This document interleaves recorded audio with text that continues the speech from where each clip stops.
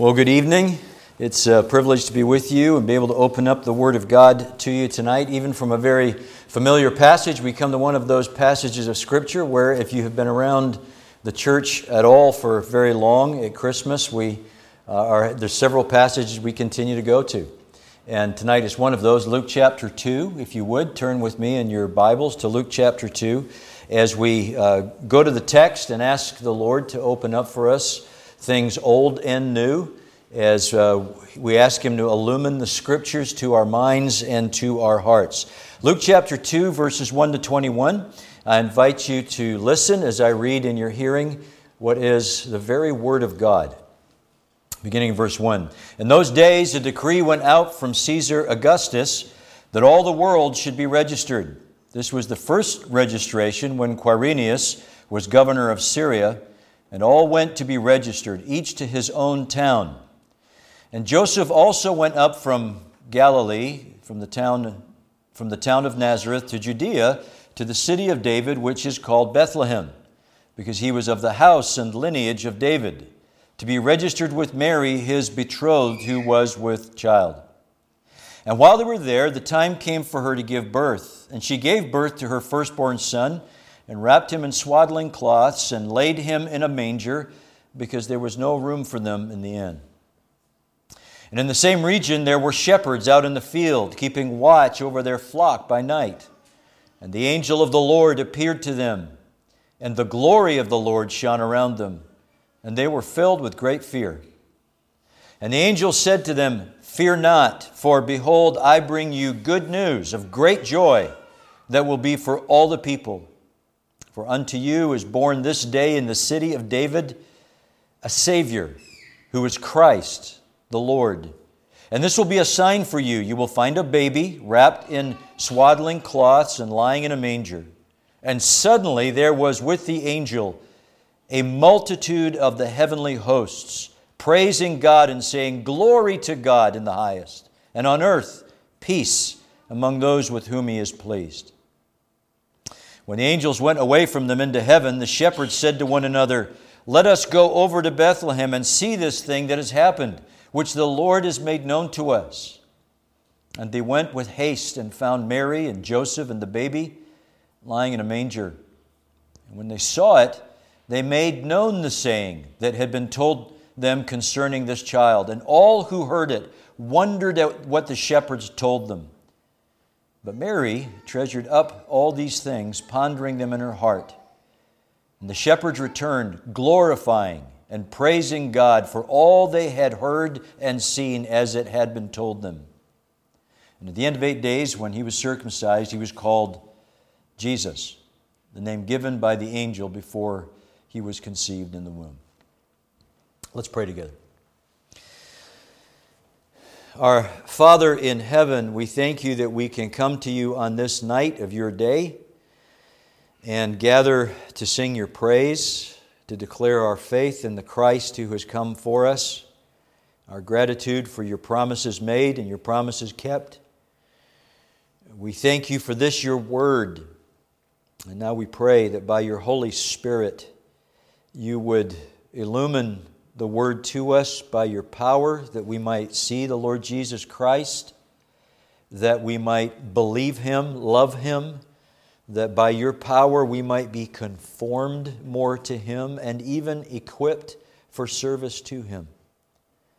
So Lord, would you please, from your pulpit in heaven, speak through your word by your Spirit. In Jesus' name we pray. Amen. I'm really happy if one of my gift givers gives me a new biography for Christmas. That's what I do when I get to read in downtime. Just grab a biography. I thrive on an account of some historic figure that's had some impact on history. And biographies can actually have a massive impact on your life and actually on your ministry. I've actually assigned biographies in my pastoral theology courses to my students. Biographies, when they're well done, teach you history. They teach you character, both good and bad. And they can inspire you and even orient you to why the world is the way it is that you now live in. I'd be happy if somebody put a new biography under the tree for me on Christmas Day. The New Testament gives us 4 infallible, impeccable, inspiring, life and eternity transforming biographies of the most pivotal figure in all of history, Jesus Christ. The 4 biographies are called the Gospels. This Gospel was written by the meticulous Dr. Luke. When he introduced his biography way back in chapter 1, he said he had researched it and he had written it carefully and systematically to provide his readers with certainty about their faith in Jesus. And his careful, systematic, certainty-supporting method is never more evident than in his description of Jesus' birth. Dr. Luke is careful to give us details about where and how Jesus was born, because that matters in the claims that Jesus makes about his right and his power to rule over us and to redeem us. See, we can't have certainty for our faith in Jesus as our ruler, as our redeemer, if we're not sure that he has the God-given credentials to forgive us or set us free or protect us or prosper us. So, under the inspiration of the Holy Spirit, Dr. Luke gives us the facts that we need to be sure. So here's the faith-securing impact of the facts that introduce Jesus' biography in Luke 2. Here it is. The facts of what happened around Bethlehem help us see and be certain about the good news of God's glory in Christ and share it. Following Luke's careful narrative, we're going to be helped in our faith in Jesus by seeing, first, we're going to see the glory veiled. Second, we'll see the glory proclaimed. And then third, if you follow with me, we want to share the glory seen. Sharing the glory seen. First, let's see the glory veiled. Luke tells us that Jesus was born of the house of David, in the city of David, and he was born of Mary while she was still a virgin. Now, it was pretty common for Rome, as the ruling world empire, to take a census so they can assess taxes. That happened in other parts of the empire at other times as well. But Luke is very specific that this was the census when Augustus was Caesar. You might know Augustus was the emperor who so put down rivals and rebellions that there was peace throughout the empire, allowing it to prosper and to remain unrivaled in its power. Quirinius was apparently an able soldier and administrator who had been assigned to govern this particular region of the empire. So in giving us these facts, Luke not only objectifies the claims about Christ, but he teaches us something about how God uses governments in history. And that's actually really significant. You recognize here's the most powerful person on the planet, Augustus, and his deputy, Quirinius, exercising their power to move people around, they think, for the purposes of their empire. And really, they are instruments, unwittingly, in the plan of God to bring the King of Kings, who alone has all power and brings lasting peace, to the place of his birth. I think that fact alone shows us the glory of God. It shows us his sovereignty. It shows us his wisdom. They are such that even the most powerful leaders and nations on the planet are unwitting agents in the hand of the Lord. Proverbs says, the king's heart is a stream of water in the hand of the Lord. He turns it wherever he will. And I think that helps us when we're anxious about the motives and the movements of our government and the governments of the world. Even the most powerful people in the world are not functioning outside of God's sovereign plan. History is his story. And God, in his power and wisdom, uses governments and nations and events to accomplish his glorious purposes for his people. And I think that being reminded of that can help us to get our head above the waves of worry in such turbulent times when we watch the news and we read the headlines and we're inundated with Twitter feeds. As people who have been given the knowledge of God in Christ, we can be certain that God is using even those events to accomplish His kingdom purposes. Even if the powerful earthly rulers who are leading the events don't even acknowledge God, like Augustus and Quirinius. Even when His hand is sometimes veiled behind the events and players of history, God's glory is seen in His command of history toward the causes of His kingdom. Recognize what happened. In this moment, He uses the emperor of Rome to put parents from Nazareth in the city of David so that the promised king could be born at the right time in the right place. That's the glory and sovereignty of God. Here's the reason that the place, the city of David, is important. If we had been studying Luke all along together, we'd have seen from chapter 1, Zechariah's hymn, how important God's covenant with David was to the hope of Israel, and how overjoyed Zechariah was that God had kept His promise. See, David means deliverance. David means defeat of God's and our enemies. So David means hope. And a major theme of the rest of the gospel will be how Jesus' words and Jesus' works reveal the promised Son of Israel's greatest king. But the king's glory is veiled in how He comes. See, you would expect a great king, especially one with so much to his name as the Son of David, to arrive on a great war horse like Alexander the Great, surrounded with his army, and trumpets announcing his arrival. But King David's greater son arrives in a shed, or quite possibly a cave, in a feeding trough. See, we're in a season when we can, at times, sentimentalize the picture. Singing the songs about how the snow was gently falling and how well behaved the cattle were, and the sounds that they made and the like. And we can have a false image that somehow, because it was Jesus, because it was the Virgin Mary, this was some kind of pristine, painless kind of delivery ready to be portrayed on a high-gloss card. Kent Hughes reorients us to the reality by giving us a description of the birth in these conditions. Here's how Hughes puts it. Sweat and pain and blood and cries as Mary reached to the heavens for help.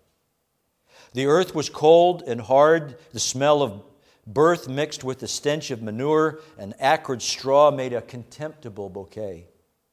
Trembling carpenter's hands, clumsy with fear, grasped God's Son, slippery with blood, the baby's limbs waving helplessly as if falling through space, his face grimacing as he gasped in the cold and his cry pierced the night. Now, the point in reorienting us to that reality is not to discourage us from enjoying the sentiments of the season. Just show up at my house, there's lots of them. But it's to help us see how profoundly humble circumstances these were for Israel's great king to be born in. And that's actually just the first installment of the way His kingdom comes in this age. Jesus of Nazareth came to rule, establish His rule as a baby in a manger. He lived in Palestine as a carpenter and a poor itinerant preacher. And then He died on a cross. The most vivid symbol of weakness and shame that their day had to offer. This is not the way that you establish yourself as a ruler according to the world's calculus. Our current political culture is a vivid reminder of the stark difference. Politicians want to present themselves in the media as fit, muscular, impeccably well put together. If you watch debates, it's seen as a sign of weakness if you're not talking over the top of other people, constantly grabbing the microphone. The optics of power in this world and this world's terms require posturing yourself, strutting yourself, self-promoting pomp and circumstance, and then we get told that's leadership. And we adopt that worldly approach in our own little day-to-day kingdoms. Our marriages, our church fellowships, our relationships with family, partners at work, friends at school. The way to make life work, the way it should work for us, we think, is to be self-promoting, self-posturing, make a splash, put your glory on display, put it out there for everyone to behold. And we do it in the way we talk, the way we treat other people, even the way we take our place in a room. But the rest of this gospel and the rest of the New Testament tells us this is the way that the kingdom of Christ comes in this age. Self-denying, self-effacing humility, and even suffering now with glory on the other side of the resurrection.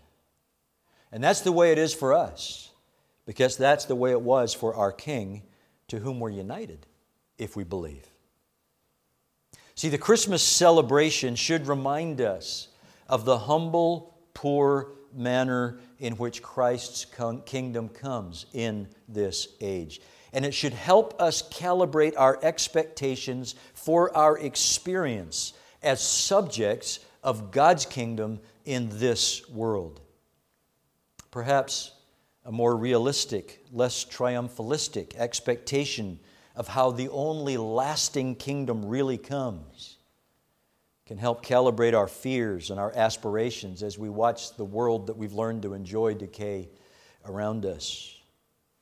Perhaps it might help us when we do need to fight for the truth, to fight for the glory of God, and not just to fight for our own sense of prosperity and protection. Well, the veiled glory of the King actually becomes more amazing when we remember that this is the way not only of the Son of David, but actually the eternal Son of God.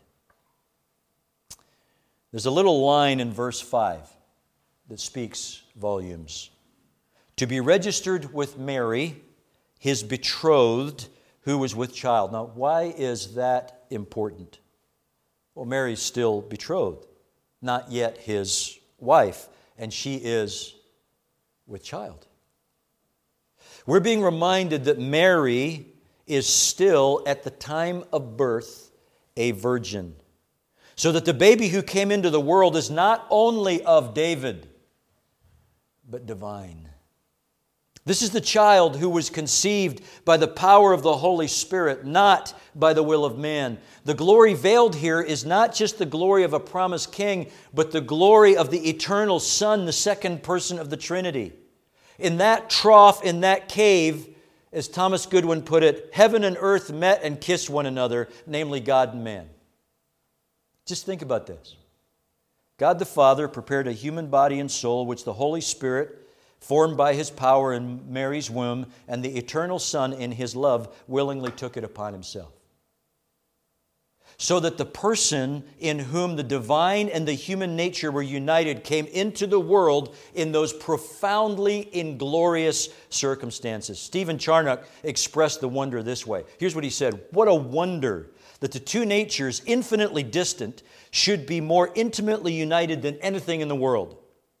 That the same person should have both a glory and a grief, an infinite joy in the deity and inexpressible sorrow in the humanity. That a God upon the throne should be an infant in a cradle. The thundering Creator be a weeping babe and a suffering servant. The incarnation astonishes men upon the earth and angels in heaven." That astonishment is really the response to which we are led. What we're left with when we see the glory veiled that took place in that stall. And seeing His glory, even veiled in the way He came into the world, transforms your hopes, it transforms your fears, it transforms your life, actually for all eternity. Well, we're helped in that by seeing not only the glory veiled, but now, secondly, would you see the glory proclaimed, the glory proclaimed. Look at verses 8 to 14 again. The idea of glory runs all the way through this episode. The glory of God is the outward display of His beauty and brilliance. It is the radiant expression of His manifold perfections. It's where and when God puts His perfections on display so that they can be seen and they can be sensed in His creation.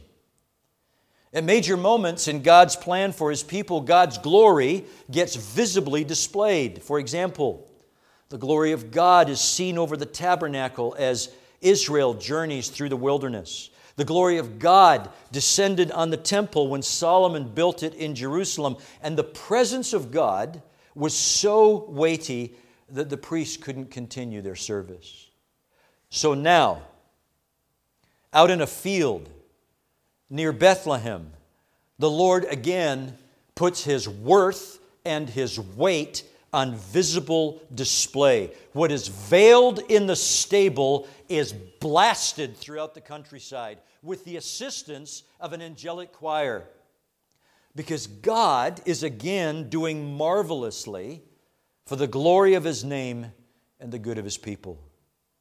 Worth grasping here is how the glory and the good of His people go together. You notice as the angels declare it. See, sometimes we can fall into thinking, we do this all the time, we can fall into thinking that if we are about God, if we're God-centered, then we should not necessarily think too much about people.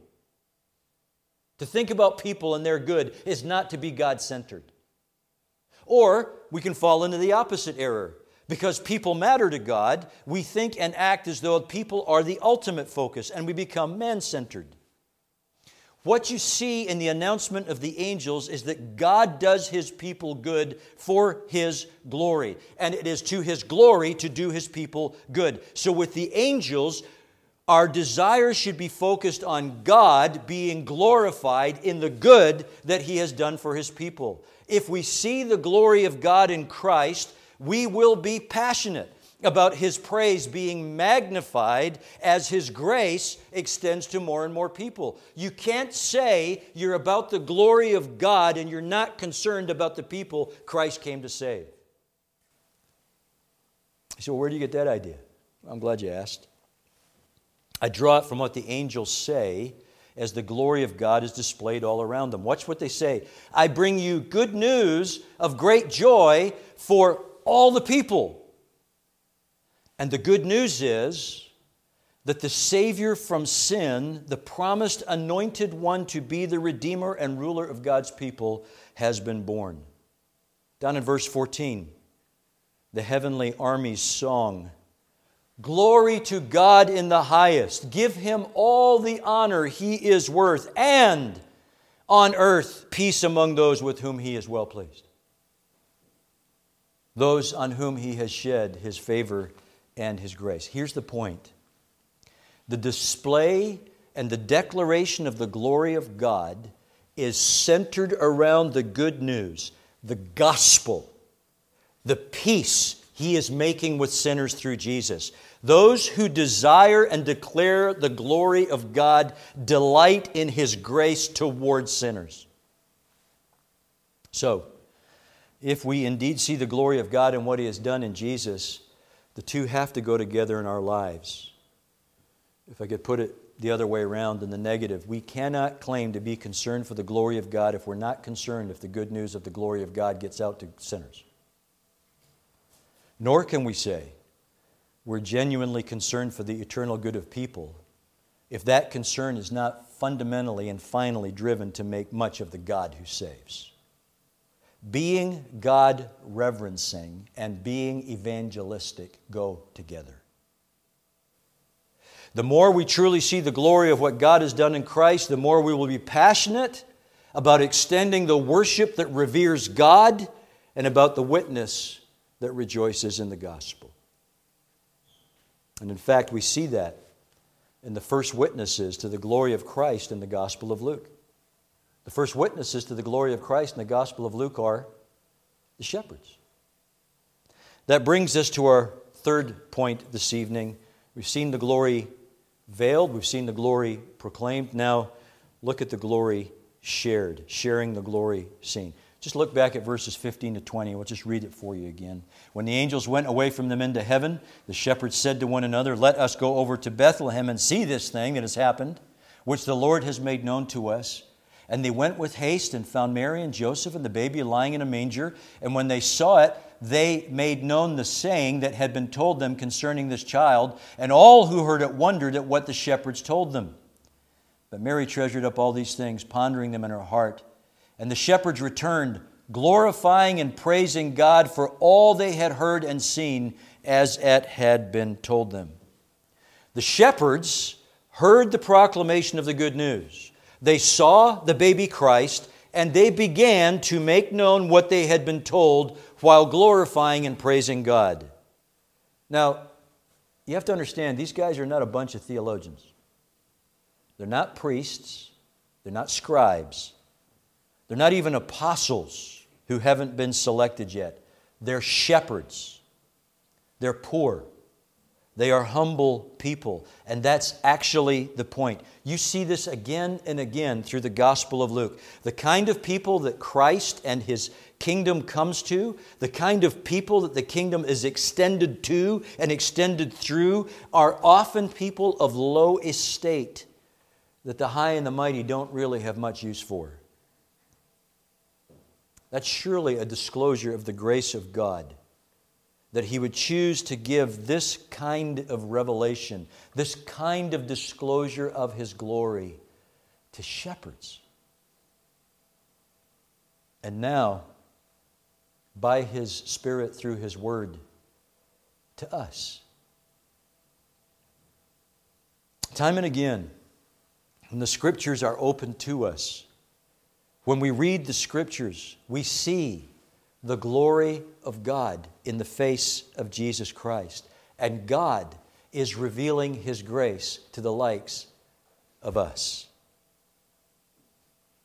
So the most important question in response to the facts in Jesus' biography is, how have we responded? Have we responded by faith to the God of glory and grace, who has allowed us to see His glory in the face of Jesus? Let me put it this way.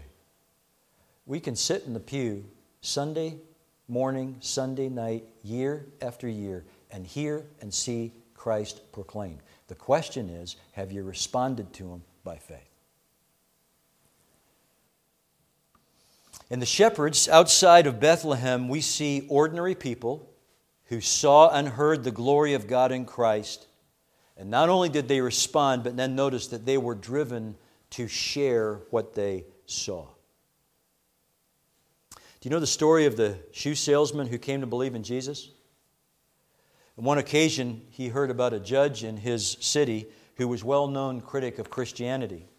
So the converted shoe salesman decided to visit the well-educated man of significant standing and notoriety in the city, and he was going to share the gospel with him, this critic of Christianity. Well, the very well-educated judge found it quite amusing that such a simple man would presume that somehow he could show him and convince him of the truth of the Bible. And as they sat there and discussed in the judge's office, near the end of the conversation, the simple shoe salesman finally said something like this: "Sir, you're an unbeliever and a skeptic, but I'm praying for you," and left the office. Sometime later, the judge showed up to a meeting the shoe salesman was holding to inform him that, in fact, the judge had now come to faith in Jesus Christ.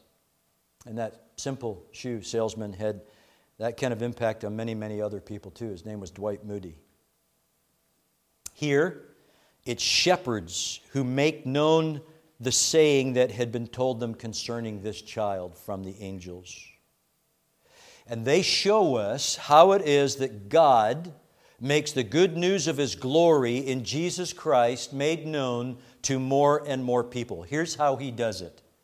Ordinary people who have seen His glory, returning and praising God for all they have seen and all they have heard and all they have been told about the Son of God who has come to redeem, who has come to rule.